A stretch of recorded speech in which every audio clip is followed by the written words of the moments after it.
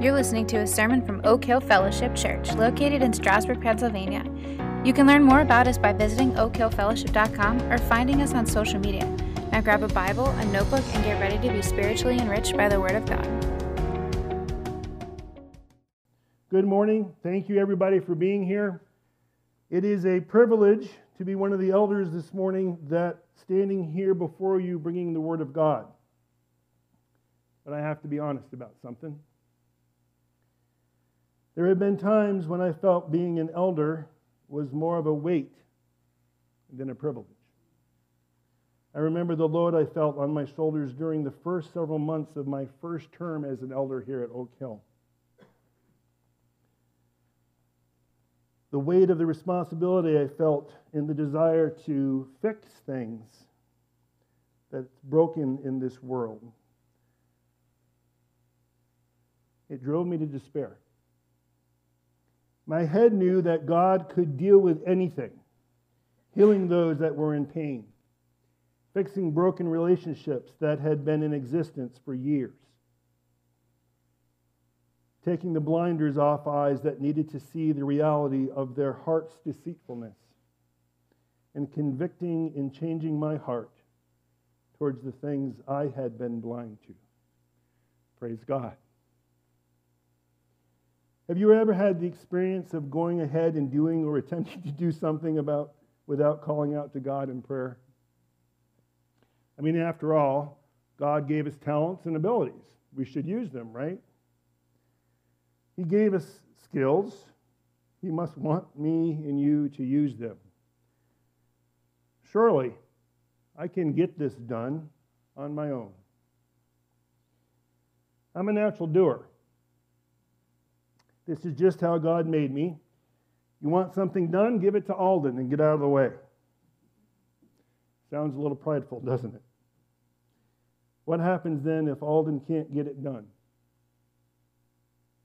And trust me, there is a long list of the things that Alden hasn't got done. The reality is that I can't and never have been able to get it done on my own. The question then is whether I recognize that or not. The other issue is, how does that mindset impact my prayer life? Do I naturally seek God's help, calling out to Him in prayer, if, in fact, in my head, I thought I got this under control? I want to believe that I'm not alone in how my prayer life is in direct correlation to my level of pride. Pride that causes us to think we got this when, in fact, we don't get it at all. Whether you just graduated from high school and have decided to go to college, but were unsure as to which college or university would best align with your beliefs in Christ, and you couldn't see how God could use you in a secular university that had accepted you, but you had never prayed about it. When a loved one is in the hospital and you're completely relying on the doctors and nurses to heal them, and you don't call out to God for healing. When your child wants nothing to do with being a believer in Jesus Christ, or even worse, reinvents the truths of Scripture that they have learned to better suit the desires of their heart. And then we didn't cry out to God. When you're about to lead your gospel community for what feels like the millionth time, and you just go it alone, once again, without asking God to intervene in the hearts of those in your group. Or maybe you need to have one of those truth and love conversations with your spouse. And your pride gets the best of you because you didn't stop and seek God's will first before having the conversation. Or you get frustrated by the lack of ministry servants for what needs to get done in your area of ministry here at Oak Hill, and you have stopped praying altogether. If you need a Bible this morning and you didn't bring one with you, there is one either in the seat back in front of you or at the end of the row laying on the ground. It's important to me that you see God's Word for yourself this morning. And as we turn to Mark 9:14 to 29 this morning, we will see what happens when we don't pray in faith, trusting in our Lord and Savior Jesus Christ to accomplish what we can't accomplish on our own. This will be the fourth sermon in the second act of the book of Mark. We have covered a lot of ground in Mark so far, but in the second act, Mark is working hard that we would see Jesus Christ for who he is. In other words, Mark is working to help us see Christ as God. Last week, Pastor Ben preached on the transfiguration of Christ. During the transfiguration, we saw fully the divinity of Christ, fully God and fully man, and the disciples that were there, Peter, James, and John, were told by God to listen to Jesus. The disciples thought they knew who Jesus was and what it meant to follow him, but they needed to learn to be quiet before him and listen. Leaving the scene of the transfiguration experience where Jesus' divinity is on display, James, Jesus, Peter, and John regroup with the other disciples, the other 9, only to find them in a large group of people. And there's some scribes involved and some others there that are in that group.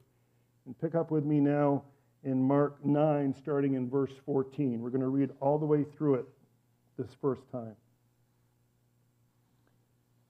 And when they being the other disciples and Jesus that came from the Mount of Transfiguration, came to the disciples, they saw a great crowd around them, and scribes arguing with them. And immediately all the crowd, when they saw him, were greatly amazed, and ran up to him and greeted him. And he asked them, "What are you arguing about with them?" And someone from the crowd answered him, "Teacher, I brought to you my son, for he has a spirit that makes him mute. And whenever it seizes him, it throws him down, and he foams and grinds his teeth and becomes rigid. So I asked your disciples to cast it out, and they were not able." And he answered them, "O faithless generation, how long am I to be with you? How long am I to bear with you? Bring him to me." And they brought the boy to him. And when the spirit saw him, immediately it convulsed the boy, and he fell on the ground and rolled about, foaming at the mouth. And Jesus asked his father, "How long has this been happening to him?" And he said, "From childhood. And it has often cast him into fire and into water to destroy him. But if you can do anything, have compassion on us and help us." And Jesus said to him, "If you can, all things are possible for one who believes." Immediately the father of the child cried out and said, "I believe, help my unbelief." And when Jesus saw that a crowd came running together, he rebuked the unclean spirit, saying to it, "Come out of him and never enter him again." And after crying out and convulsing him terribly, it came out, and the boy was like a corpse, so that most of them said, "He is dead." But Jesus took him by the hand and lifted him up, and he arose. And when he had entered the house, his disciples asked him privately, "Why could we not cast it out?" And he said to them, "This kind cannot be driven out by anything but prayer." As we work through this section of Mark, I see 4 realizations that lead us to dependent prayer. If we acknowledge these realizations, we will be perfectly set up to tell others the good news of Jesus Christ, because the conversation will be about Christ and his abilities, not what we have done, not about us, but about him. There is no better time than now to share the great news and life-changing events that Christ has shown you. Go give your testimony of Christ's work in your life to that person you have been meaning to share the good news with. Don't wait. Do it this week. And while you're preparing to have the conversation with your friend, neighbor, or coworker, remember today's big idea. Faithfully pray to God, realizing your dependence on Christ rather than self. Faithfully pray to God, realizing your dependence on Christ rather than self. Reread with me Mark 9:14-18 again. And when they came to the disciples, they saw a great crowd around them, and the scribes arguing with them. And immediately all the crowd, when they saw him, were greatly amazed and ran up to him and greeted him. And he asked them, "What are you arguing about with them?" And someone from the crowd answered him, "Teacher, I brought my son to you, for he has a spirit that makes him mute. And whenever it seizes him, it throws him down, and he foams and grinds his teeth and becomes rigid. So I asked your disciples to cast it out, and they were not able." So my first realization is we are weak and live in a fallen world. As Jesus returns from the Mount of Transfiguration, he finds his disciples involved in a dispute with the scribes. Verse 14 doesn't indicate what the scribes are arguing about with the 9 disciples that were left behind when Jesus, Peter, James, and John were on the Mount of Transfiguration. Overall, the intent of the scribes' original aim was in earnest to know and preserve the law and to encourage others to keep it. But things turned horribly wrong when man-made traditions overshadowed God's word and a pretense of holiness replaced life of true godliness. The scribes, whose stated goal was to preserve the word, actually nullified it by the traditions they handed down, as mentioned in Mark 7:13. The bigger issue that Jesus addresses multiple times with the scribes is that they were hypocrites at heart. They were more interested in appearing good to men than they were pleasing God. I don't suppose any of us have ever seen this in anyone we know. We can imagine the scribes questioning where the disciples thought they got their authority to cast out demons, and the disciples exclaiming that they got their authority from Christ. And then the scribes' rebuttal of asking, "Well, who did Jesus think he is?" And on we go, arguing away. If you want to see the brokenness of the world we live in, just look at the arguing we find in our world. I don't know about you, but I'm so sick of politics, I go out of my way to stay away from politics. Because if you're a Democrat, someone has to hate you. And if you're a Republican, the Democrat must have to hate you. And we're going to argue about things that make absolutely no sense, and we don't even understand what we're arguing about, but we're going to argue about it. Even our children are expert bickerers. Every parent has had to say to their child, "Stop arguing," at some point. Our kids didn't need to be taught how to bicker. They just know how to do it. People are prepared to present their case about something without ever seeking to understand where the other person is coming from. We are filled with pride, want our own way, and left to our own devices, we enter arguments, seeking to make ourselves look good. With hearts that desire being right at all cost, ever since the fall of man, sin is in us. And if left to live without faith and hope in Christ, we would live for flesh desires.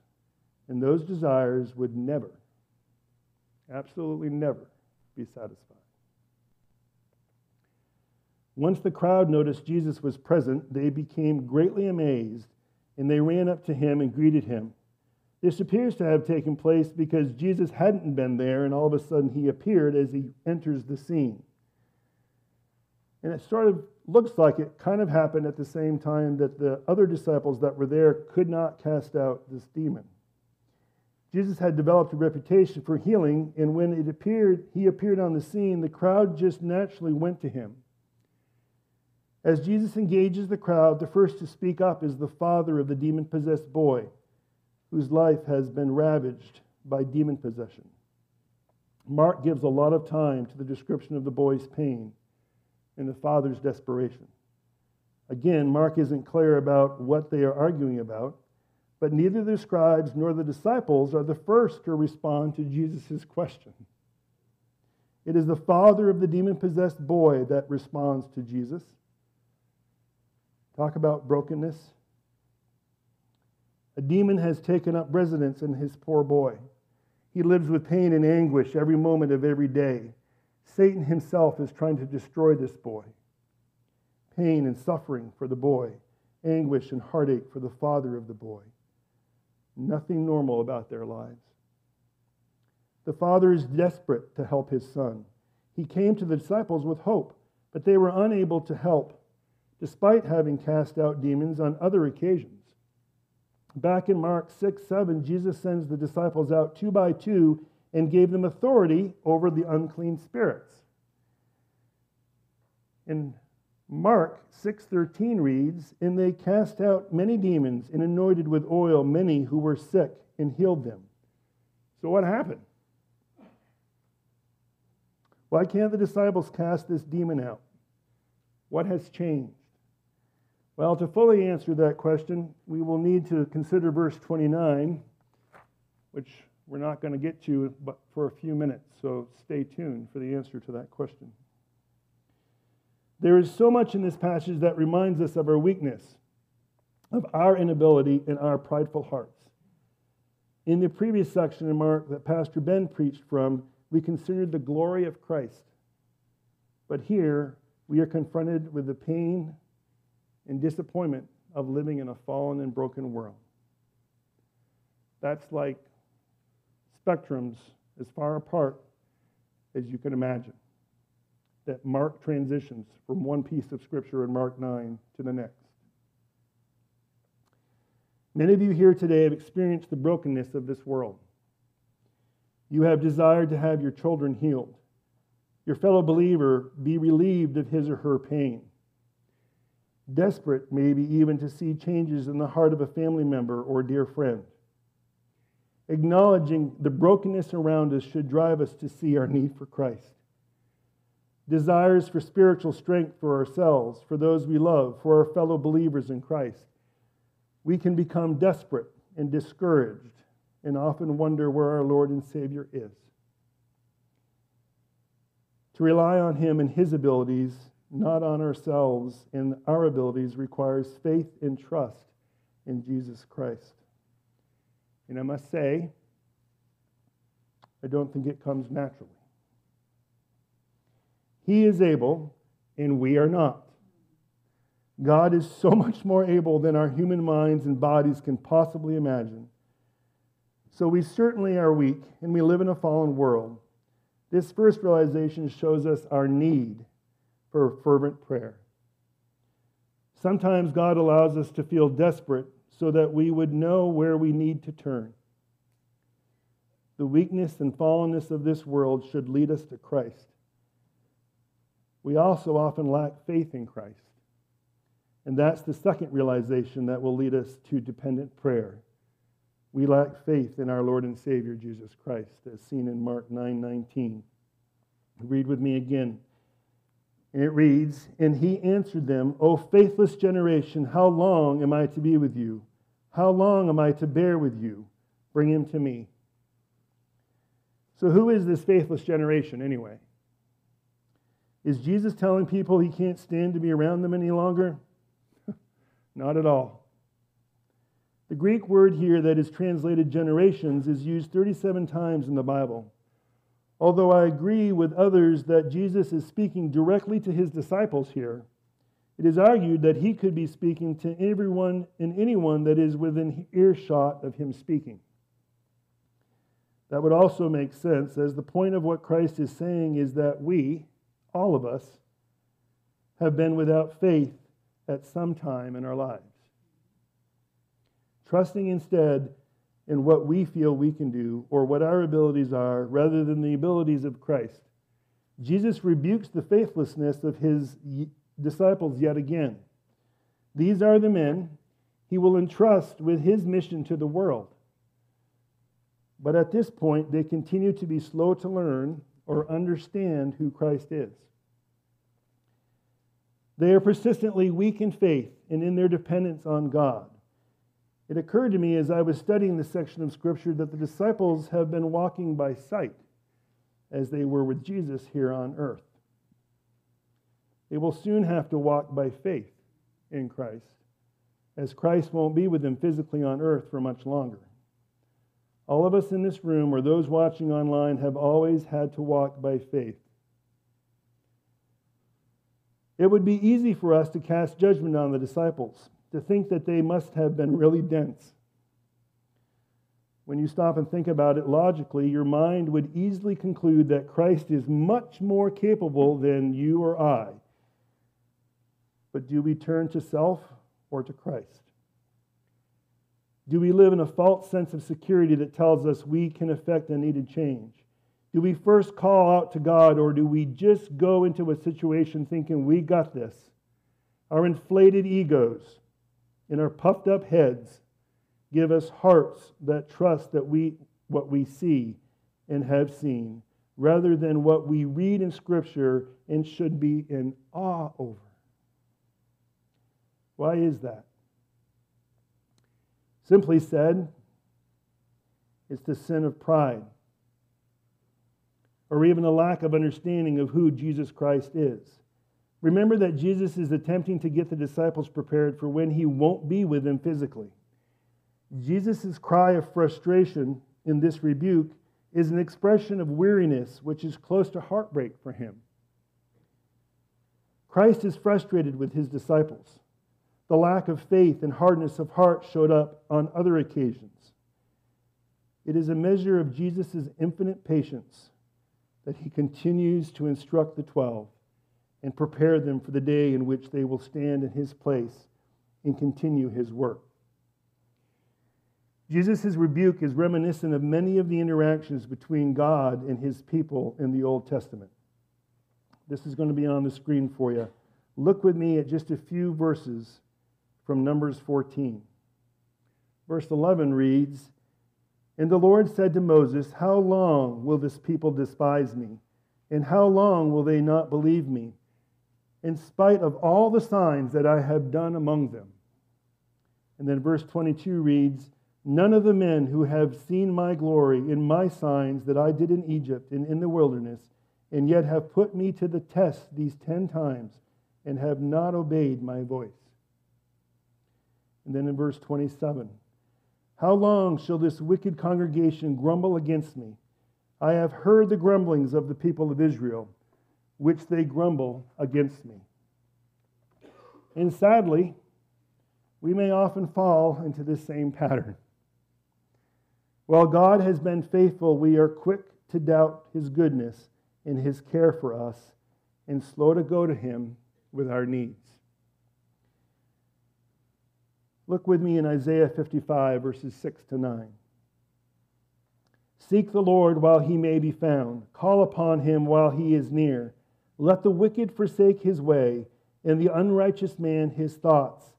Let him return to the Lord, that he may have compassion on him, and to our God, for he will abundantly pardon. For my thoughts are not your thoughts, neither are your ways my ways, declares the Lord. For as the heavens are higher than the earth, so are my ways higher than your ways, and my thoughts than your thoughts." God speaks through Isaiah here, asking us to call out to him for forgiveness, for us to repent of our sins, to seek him in his will. God also makes it clear here that he will pardon abundantly. God's ways are so very different than our ways. We struggle to get our heads around God. His heart is for us. He loves us and wants us to submit our lives to him. Trust him in his will for your life. We need to acknowledge that we can't have faith in God if we don't trust him. Faith at its core is trust. Jesus might as well be saying to his disciples, "Why don't you trust me?" If we realize that our default position is to lack faith in Christ, then we can be more aware of when we are operating in this way. It has been said that the first step in change is admitting that there is a problem. Here is the third realization that will lead us to dependent prayer. We can find power in honest faith and sincere dependence on God. Read with me again verses 20 through 24 in Mark 9. "And they brought the boy to him, and when this spirit saw him, immediately it convulsed the boy, and he fell on the ground and rolled about, foaming at the mouth. And Jesus asked his father, "How long has this been happening to him?" And he said, "From childhood. And it has often cast him into fire and into water to destroy him. But if you can do anything, have compassion on us and help us." And Jesus said to him, "If you can, all things are possible for one who believes." Immediately the father of the child cried out and said, "I believe. Help my unbelief." Mark takes us into some detail about the impact of the demon on this possessed boy. The spirit in the possessed boy immediately recognized Christ and reacted. As soon as he saw him, he knew who he saw, causing the boy to convulse and foam at the mouth. The boy fell to the ground and rolled about. It had cast the boy into water and fire, putting the boy in grave danger. For any of you out there with children, I need you to get your head around this scene. I don't know about you, but I go to great lengths to protect my kids. I can imagine being in the hospital bed with this going on, wondering why it's going on and how I'm going to impact it at all.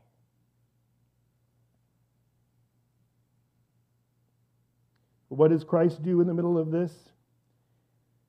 He wants to know how long the boy has been afflicted with his demon, with this demon.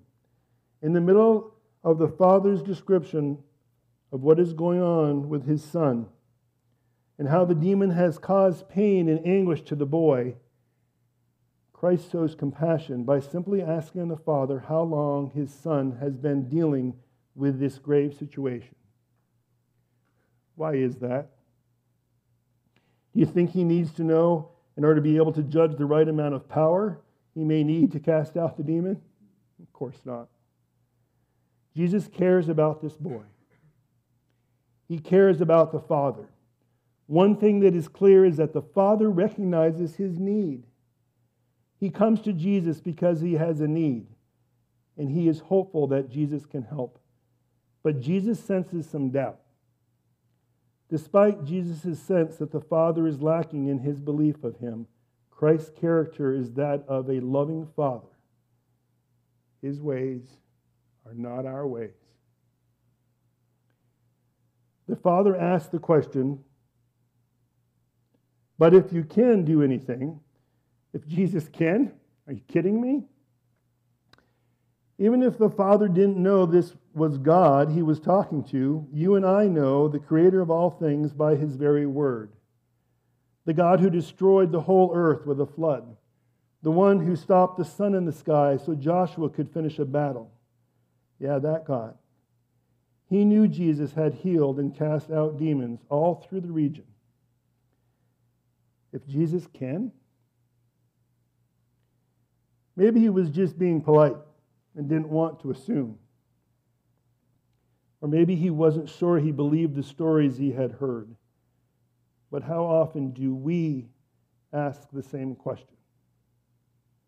We know he can, but do we believe he can?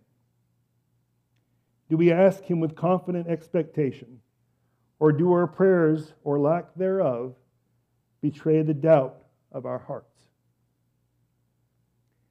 Jesus rebuked the Father by saying, "If you can, all things are possible for one who believes." This rebuke appears less severe than the one given to the disciples, but Jesus calls out a deficiency in the Father's request. While the Father used a qualifier in his request, "if you can," Jesus calls for confident faith. After all things are possible for the one who believes. While Jesus isn't suggesting that God will grant us everything we ask for, he is calling us to faith. Ask knowing and believing that God is able, that nothing is impossible for him. God never answers out of a lack of ability. God never answers out of a lack of his ability. The words, "if you can do anything," indicate that the disciples' inability to expel the demon had shaken the Father's faith in Jesus' ability. What do we see here? When we look at the world and we see things don't happen the way we think they should happen or ought to happen, or someone disappoints us, we're reminded of the brokenness and fallenness of this world that we live in. And that's exactly what this scene is telling us. Now think about it. After all, if you were this father, would it make sense that you would have brought your son who was possessed by this demon to be healed by Christ if you didn't think Christ was able to do the healing? Jesus took up the Father's words of doubt, if you can, to show that the point was not his ability to heal the boy, but the Father's ability to trust in God, who can do what is humanly impossible. Jesus then challenged the Father not to doubt. Faith sets no limits on God's power and submits itself to his will. Let me say that again. Faith sets no limits to God's power and submits itself to his will. Like the father of the demon-possessed boy who believed Jesus was able to heal his son, we must first have faith that Jesus is able. Can you have faith in someone that you don't trust? Do you struggle to believe that Jesus' will for your life is better than your will or plans for your life? Do you trust him? We all deal with this late unbelief. The point is, when our unbelief is exposed, where do we turn? May our response be that of the fathers. I believe, Lord. Help my unbelief. What a beautiful prayer request. The Father declared his faith, but also acknowledged its weakness. Help me overcome my unbelief. This brings out an essential element of Christian faith. It is possible only with the help of the one who is its object. You can only have faith with the help of the one you have faith in. So when you find yourself with weak faith, pray this prayer. I believe, Lord. I believe. Lord, help my unbelief. If we are going to come to Jesus in dependent prayer, there are 4 realizations we see in this piece of Scripture. First, we are weak and live in a fallen world, as seen in Mark 9:14-18. We often lack faith in Christ, as we saw in Mark 9:19. And we can find power in honest faith and sincere dependence on God, as seen in Mark 9:20-24. And finally, Jesus is willing and able to help those who call on him. Read with me verses 25-29.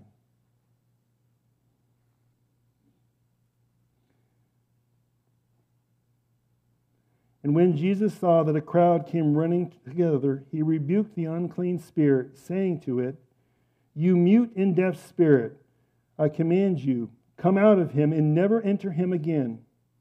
And after crying out and convulsing him terribly, it came out, and the boy was like a corpse, so that most of them said, "He is dead." But Jesus took him by the hand and lifted him up, and he arose. Jesus notices that a crowd is converging on this scene, and he decides to act.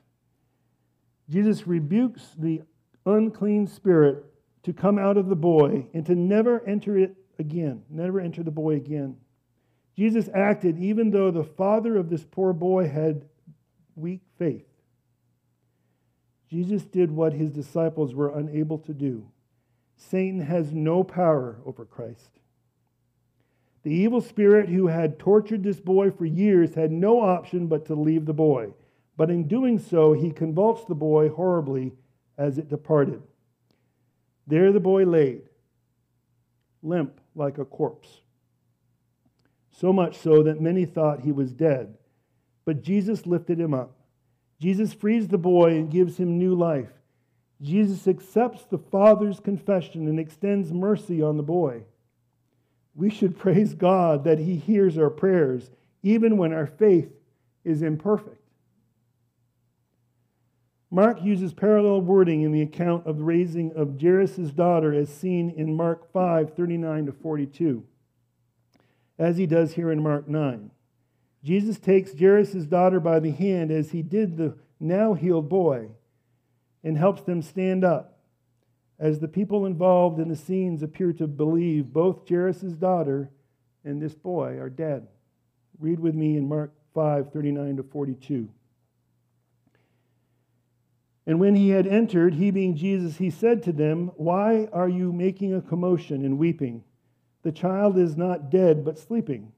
And they laughed at him.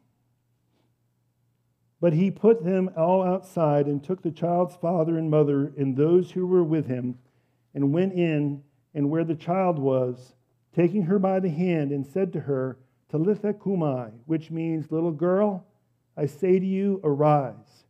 And immediately the girl got up and began walking. For she was 12 years of age, and they were immediately overcome with amazement.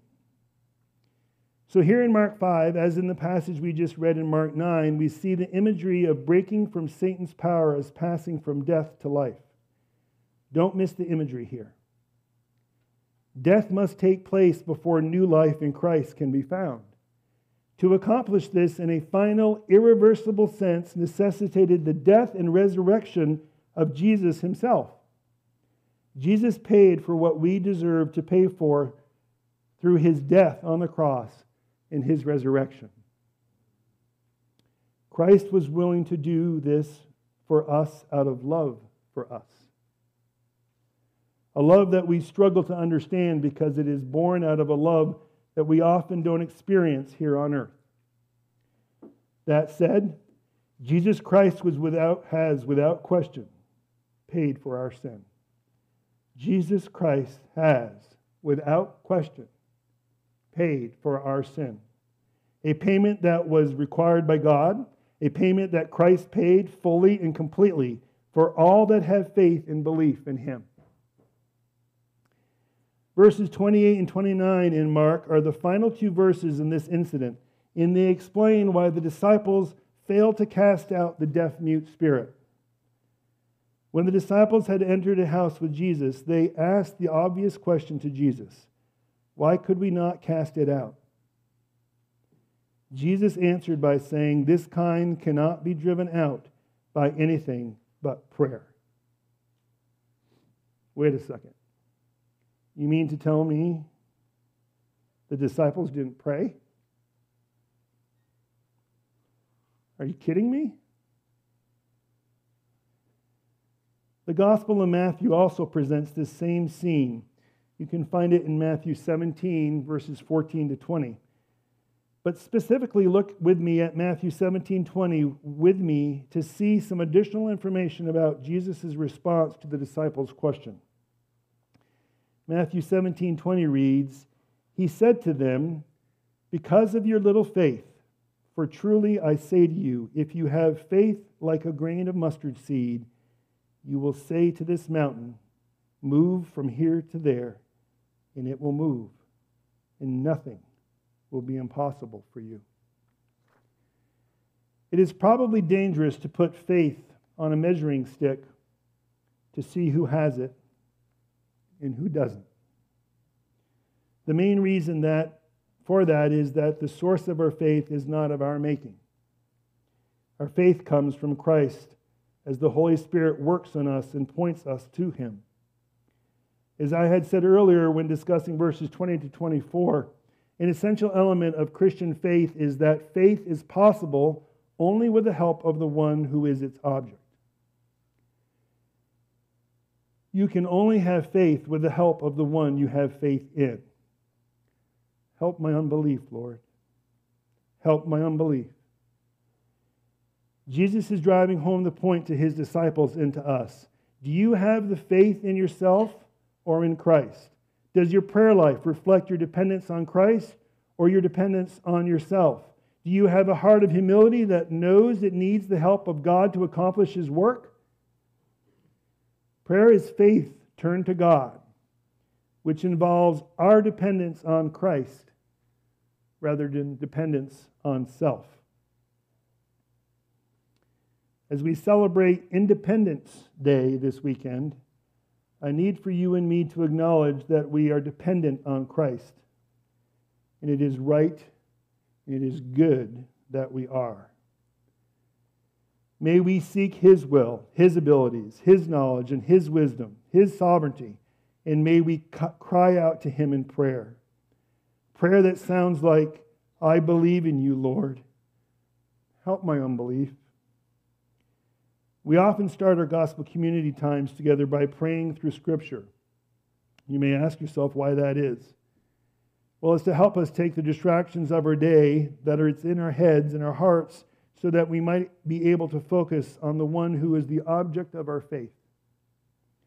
One of our family values at Oak Hill is fervent prayer, dependent and expectant, as seen in Luke 11, 2-4.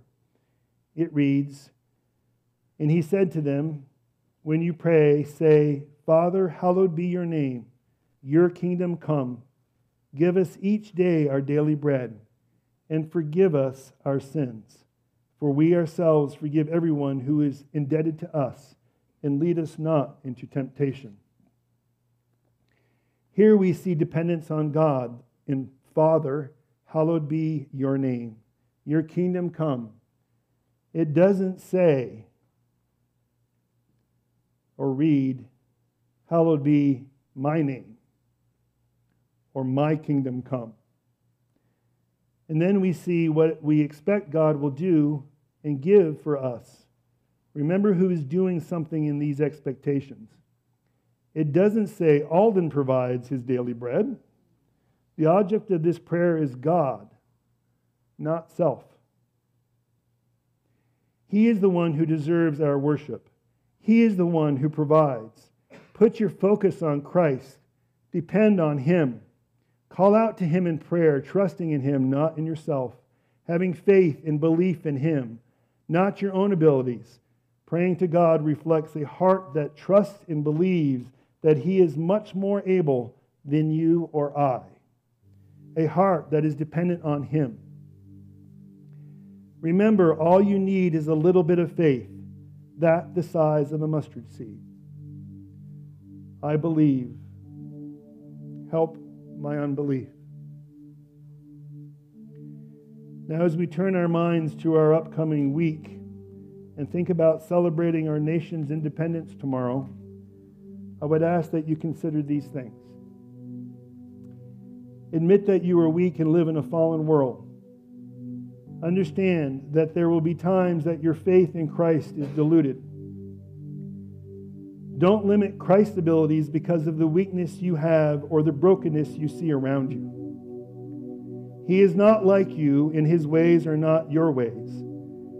Maybe instead of celebrating our country's independence, celebrate the fact that you can find power in truly having faith in Christ and that you are completely dependent on Him. And despite what you might see in yourself or in the world around you, Jesus stands ready, willing, and able to help those who call on Him. All these realizations should drive us to fervently call out to God. Depending on Him instead of yourself will drive your desire to call out to Him in prayer. Thank you for listening to Oak Hill Fellowship Church. Stay connected with us by finding us on social media or by joining us Sunday mornings at 9 a.m. Until then, remember that you are loved.